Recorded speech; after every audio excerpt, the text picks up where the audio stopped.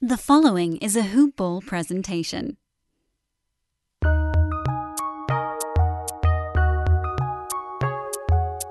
Welcome to the Fantasy NBA Today podcast.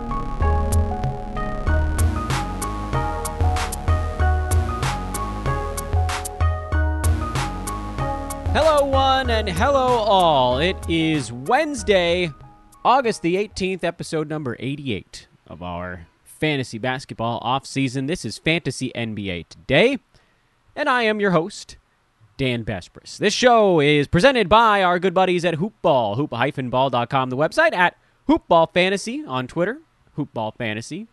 If you have a Hoopball Fantasy, probably consult a professional psychiatrist. I have a Hoopball Fantasy. I hope you do as well. I am at Dan Besbris on Twitter, DanBesbris.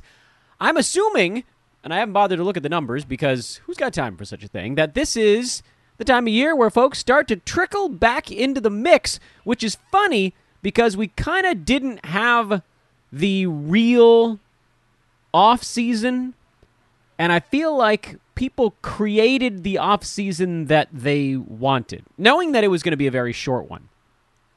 It wasn't like the bubble, where you could argue that there was basically an off-season from April to November for fantasy players.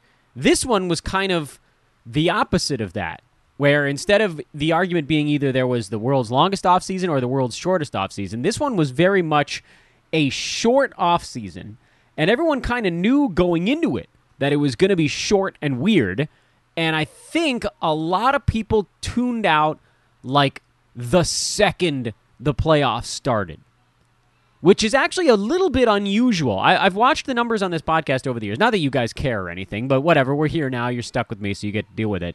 And generally, starting at about the All-Star break, there's this very small but steady trickle of people whose presumably their leagues finish up or they fall out of contention. I hope that's not the case because I like to think we're mostly winning, folks that are using the information from this podcast.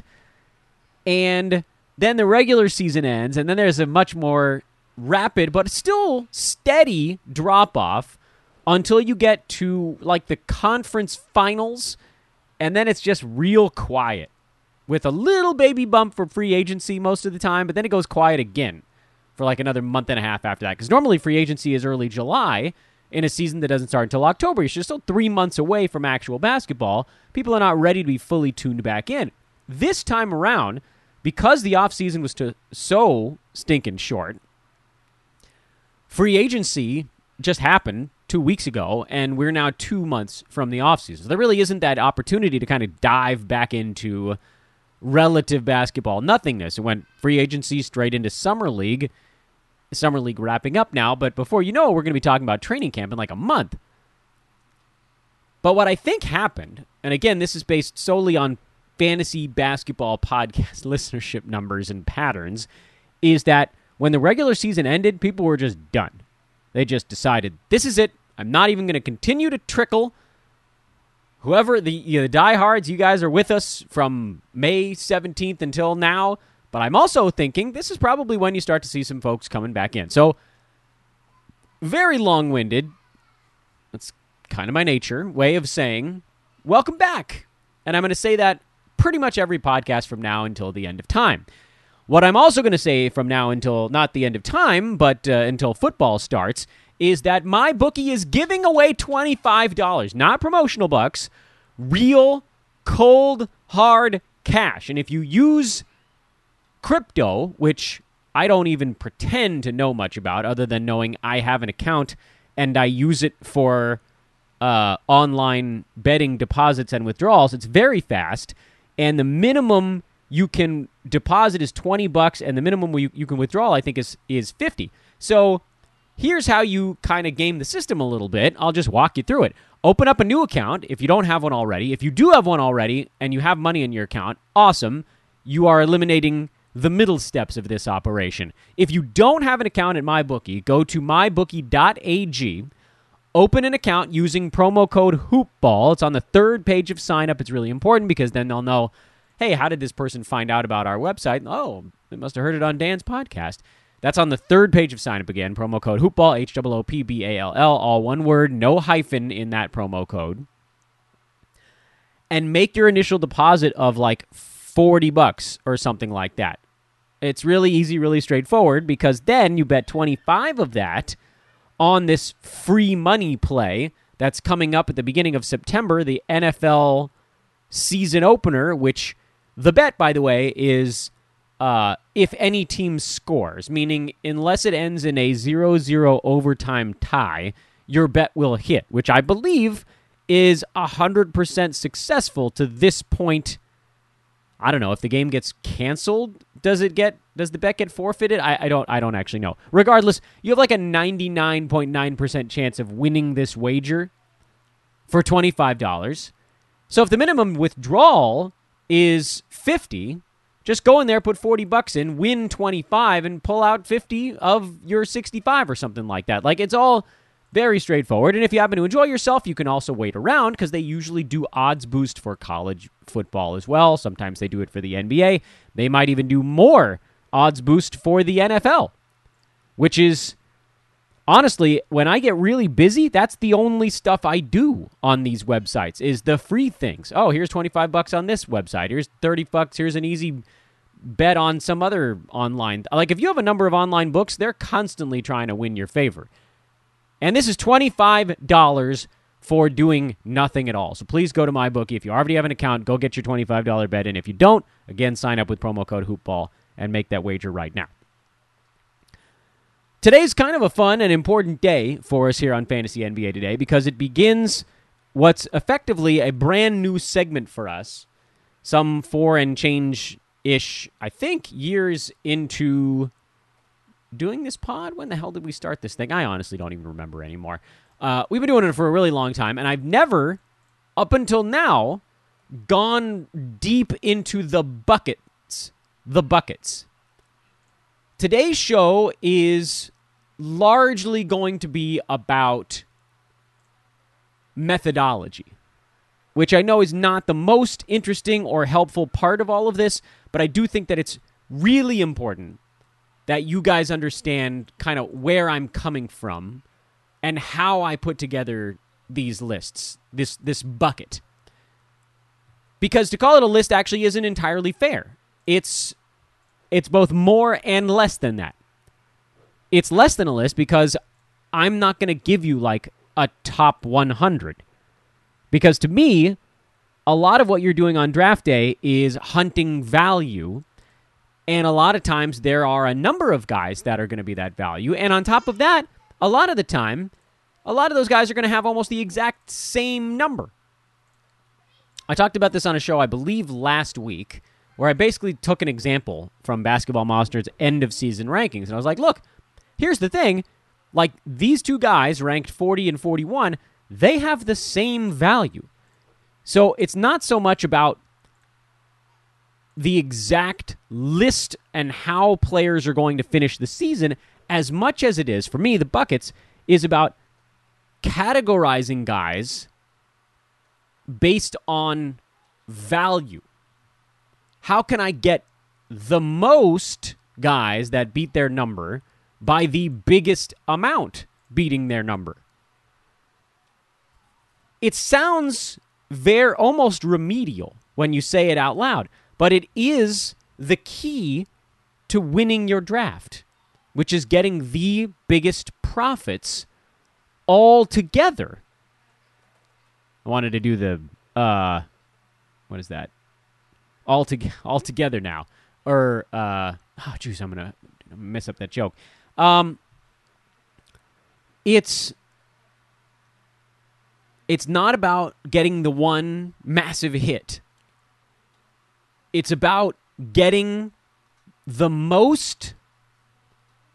largest number of the guys that you are hunting for. How do I maximize the number of guys I set out to get from the outset? And again, it sounds very simple, but it's really game theory in addition to rank lists. It's understanding where other guys are likely to go. It's understanding what other people in your league are going to be doing. It's understanding what guy is most likely to make it back to you, and that dictates the order in which you draft guys. It's not necessarily you draft in the order that you have these guys on your rank sheet. It's not that simple. 41 and 42 are both available for you to draft at pick 41. So you have pick 41. But on your rank list, they're 41 and 42 at the end of the season. But if you think player 42 is less likely to make it back to you, you probably draft that guy before you draft player 41. And that's not a great example because that puts you kind of right in the middle of a round, so you're not going to see another pick for like 12, 13, 14, something like that. So, just don't use the 41-42 example as the exact numbers I'm referring to. It's really about figuring out who's going to get back to you in a draft and drafting based heavily on that. And that, to me, is why using buckets makes the whole process so much simpler. If you just went exclusively on your final numerical rank chart for your players, you miss maybe not the biggest, because the biggest is still how you have guys finishing at the end of the year. Whether it's buckets or list, whatever, that's still the biggest piece of the puzzle. The second biggest piece of the puzzle is the game theory part. Who's going to get back to me? How do I put this draft together in a way that maximizes my profit? So that's why I like buckets from more of a drafting game theory standpoint. I find it much easier to look at groups of guys and then compare those groups to ADPs. Who in this group is going to go to other people at the front end? Who in this group is likely to go towards other people at the back end? And it helps keep things straight when names are kind of bouncing around. Things are going willy-nilly.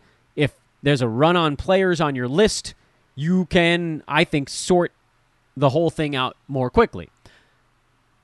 If you make your entire personal list and then take the time in the draft room to reorganize all the players in the order of your list, that's probably still the best way to do it. However, a lot of these ways are extraordinarily time-consuming in a way that I like to think we can beat everyone in a way that's not, I don't want to call it tedious, but you can win this easier.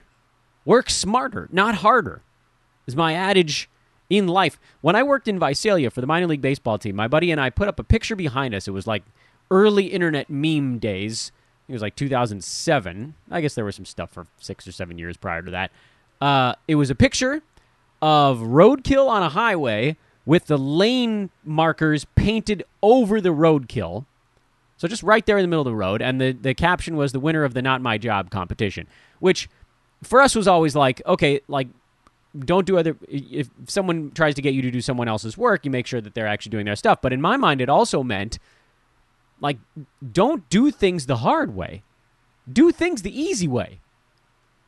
That's the way we win fantasy. We simplify here on Fantasy NBA Today, and buckets is part of that phenomenon, the simplification of fantasy basketball.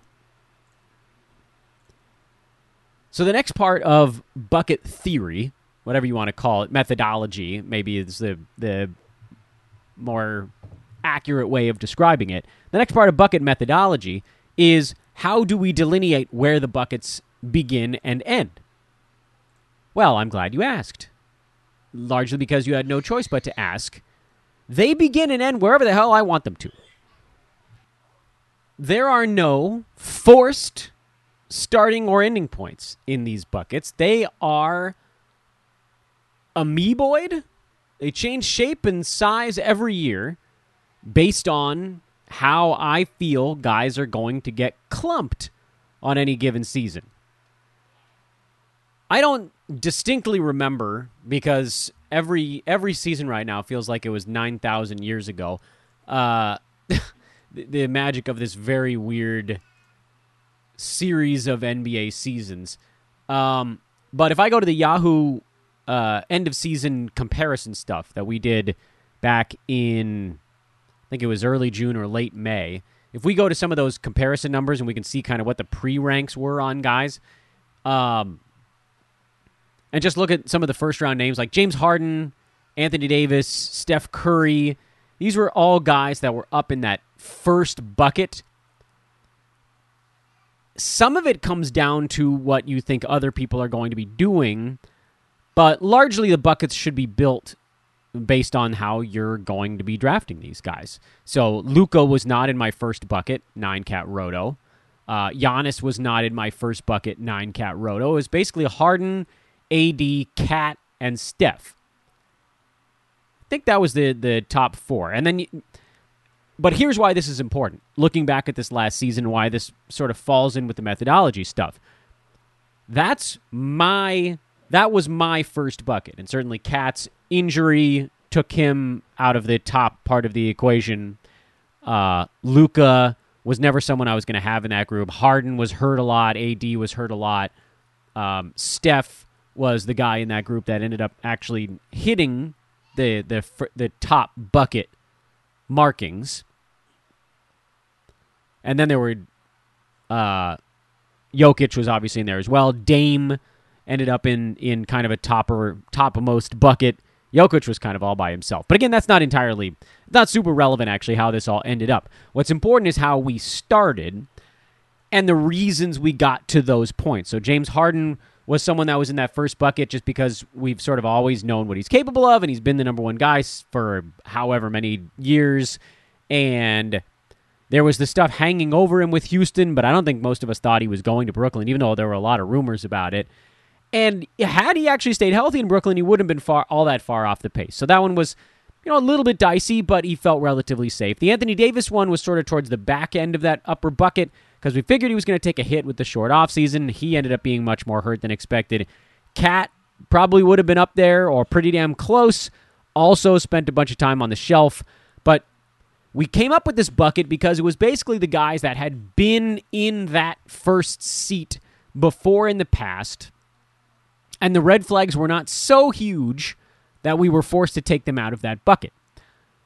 What does that do when you compare it to the likely draft order that guys are going to be taking?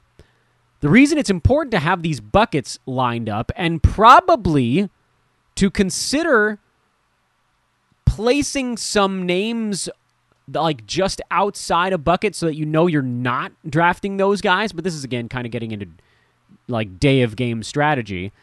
Luka and Giannis are going in that top 6. You just don't know where. But if they go at if you have the 5th pick and your top 4, your first bucket all gets evaporated, you go to bucket number 2. You don't go to the guy that was ranked in the top 6 that you didn't have in your top bucket but is still there at 5. That's not good draft strategy. We're trying to get wins here, and just because one guy dropped, it doesn't mean they're necessarily a win. It may mean that they're finally falling back to where they should have been drafted in the first place, not their Yahoo ADP or whatever you're working off of. So then if we looked at this last year and kind of looked at bucket 2 I thought was pretty clearly Dame and Jokic. They were basically always going 7-8 or 8-7. Almost everywhere. Like, very rarely, once in a blue moon, you saw Giannis fall a little bit farther. If you're in a league where everybody was focused on free throw shooting, then you might see Giannis fall. You pretty much never saw Luka fall, because everybody loves Luka, even though his free throw shooting is also kind of whack. But Jokic and Dame, they went 7-8 in everything. Every single draft. That was bucket number 2. And that was a pretty easy one, because if you got to, like, if one of those guys was the one there at 5, you take them. You're not worried about what their ADP was anymore. You're worried about the fact that bucket 1 for you just got used up, so you had to go to the next one. And here's where the bucket stuff is actually it's the double-edged sword, the two-sided razor on this one. On the one side, it does make this situation extraordinarily easy. You have both of those guys in your queue, and if your time ran out, you're not upset that you got either of them. But now you're going to spend 60 to 90 seconds hemming and hawing about which guy you wanted because you never bothered to put them in one order or the other. As it turns out, Jokic ended up outperforming Dame. I think most people probably had Dame outperforming Jokic this year, but who cares? You nailed that bucket. That's the important part. If you had Jokic, yeah, you ended up in better position. But if you had Dame, you had a really good year out of the guy you probably drafted 7th who beat his mark. It's really hard to beat your ADP when you get drafted inside the top 10. There just aren't that many places you can go that are in the right direction. Very few. 9, actually.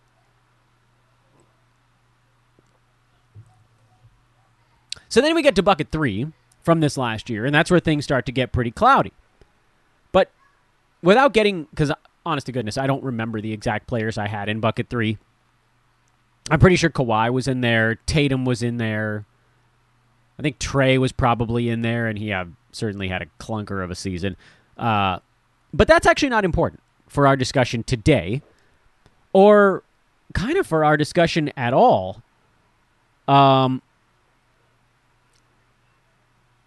Because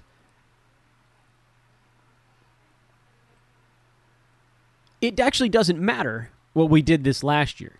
The point of this part of today's show was to illustrate that buckets are whatever we make them. Bucket 1 was 4 players. Bucket 2 was 2. Bucket 3 was probably like 4 or 5 guys. Kawhi, Tatum, Trey. I got talked into Booker. I feel dumb about that one. Not a guy that I ever wanted to go that upper thing with, and then I walked right into it. Beal was probably in there until the Westbrook trade happened, and then I really don't remember where I ended up putting Beal, but he had a pretty solid year also. I probably had Paul George somewhere in there because I was kind of high on him, and he ended up not hitting his marks. But the point is, bucket 3 was like 5 or 6 guys. And it goes on like this. I think you guys get the general idea. The buckets are not set in stone.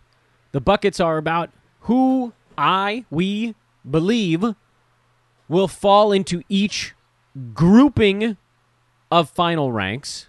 Whether we get them right or wrong, I mean, we want to get them right, but it's kind of the same phenomenon if you had a rank list. And the buckets are smaller at the top end than they are as you work your way through the board, largely because guys at the top are separated by more between each player than guys in the 50s. And the guys in the 50s are separated by more than guys in the 90s and things of that nature. By the time, by the way, you get towards the later parts of this bucket, then the players are coming from all over the map, and they're sort of like the, who do I draft between 50 and 80 bucket? Who do I draft between 80 and 110 bucket? So the buckets get quite sizable as we move through this thing, and then there's, like, we could even come up with fun titles for them. I've never done that before in the past because I've always just sort of known instinctively what they represent in my mind, and I've been able to explain that on the podcast mostly by looking at ADPs and by telling you if what these guys are above or below on my notes there. But this year, because I think we're going to put these buckets together, we might as well just come up with some names for them. So there's like bucket 1, which is generally going to be upper tier first round guys. Bucket 2, this last year was like middle first round. Bucket 3 was end of first round into the early second round. And it goes on like this. Simplify.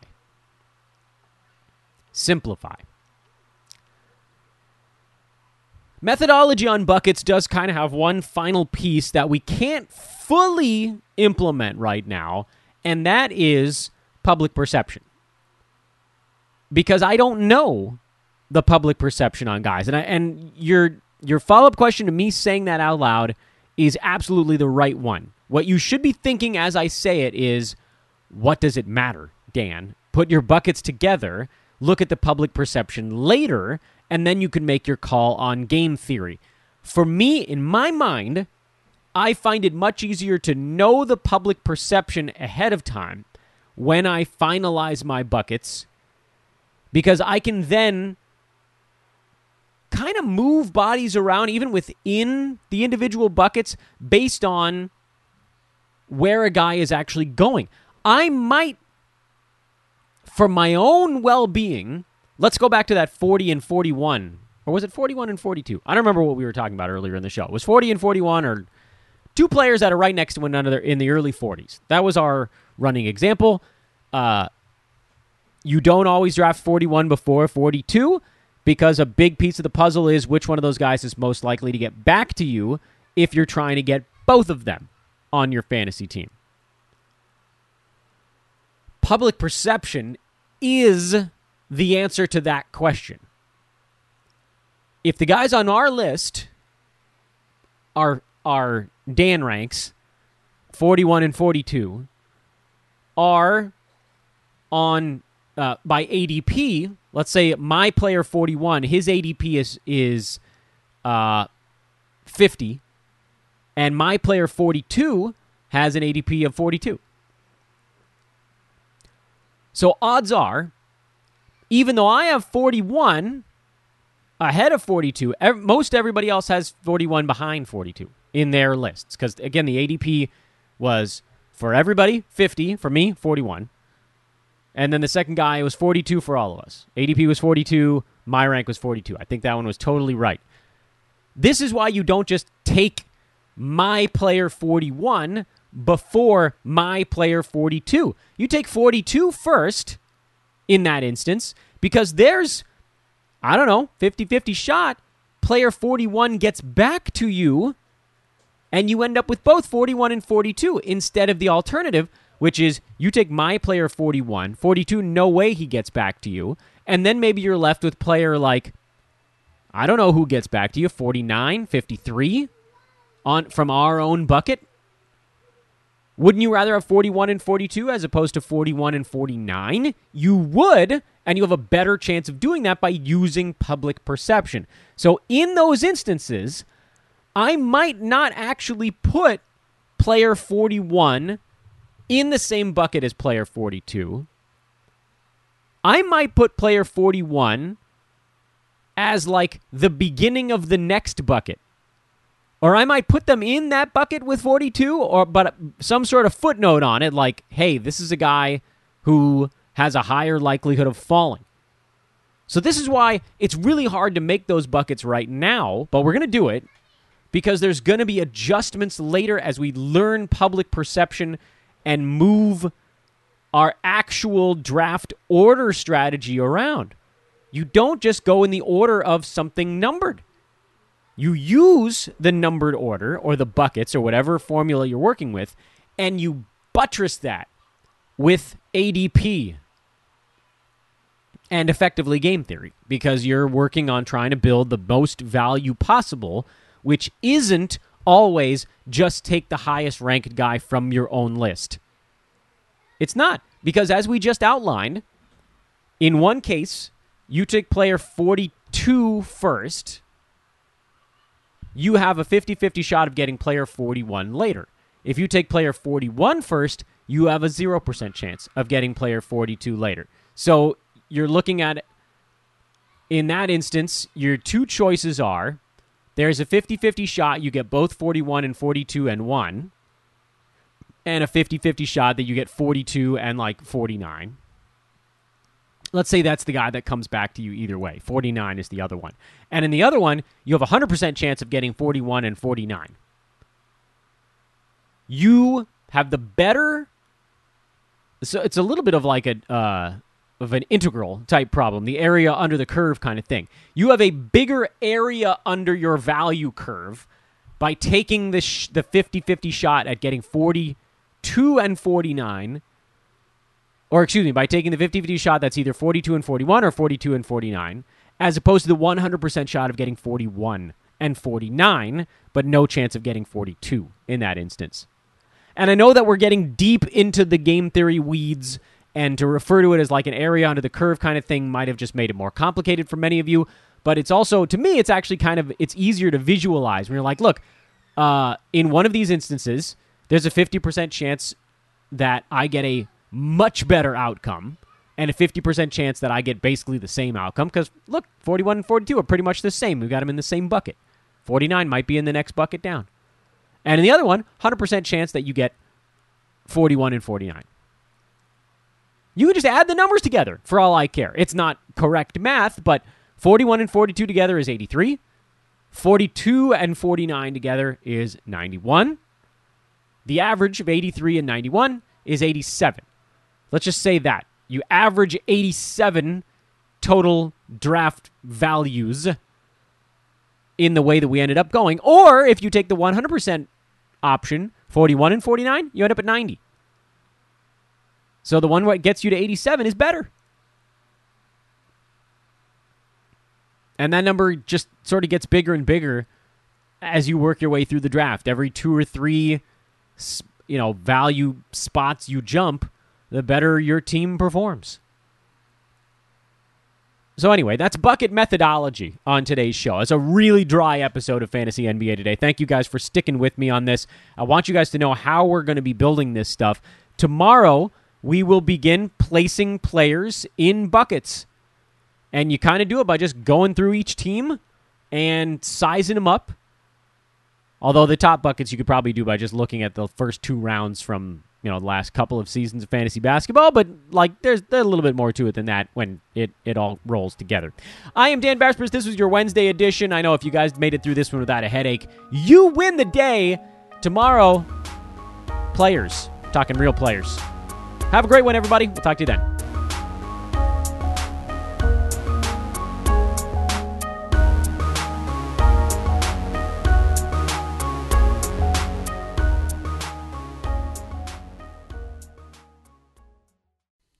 This has been a Hoop Ball presentation.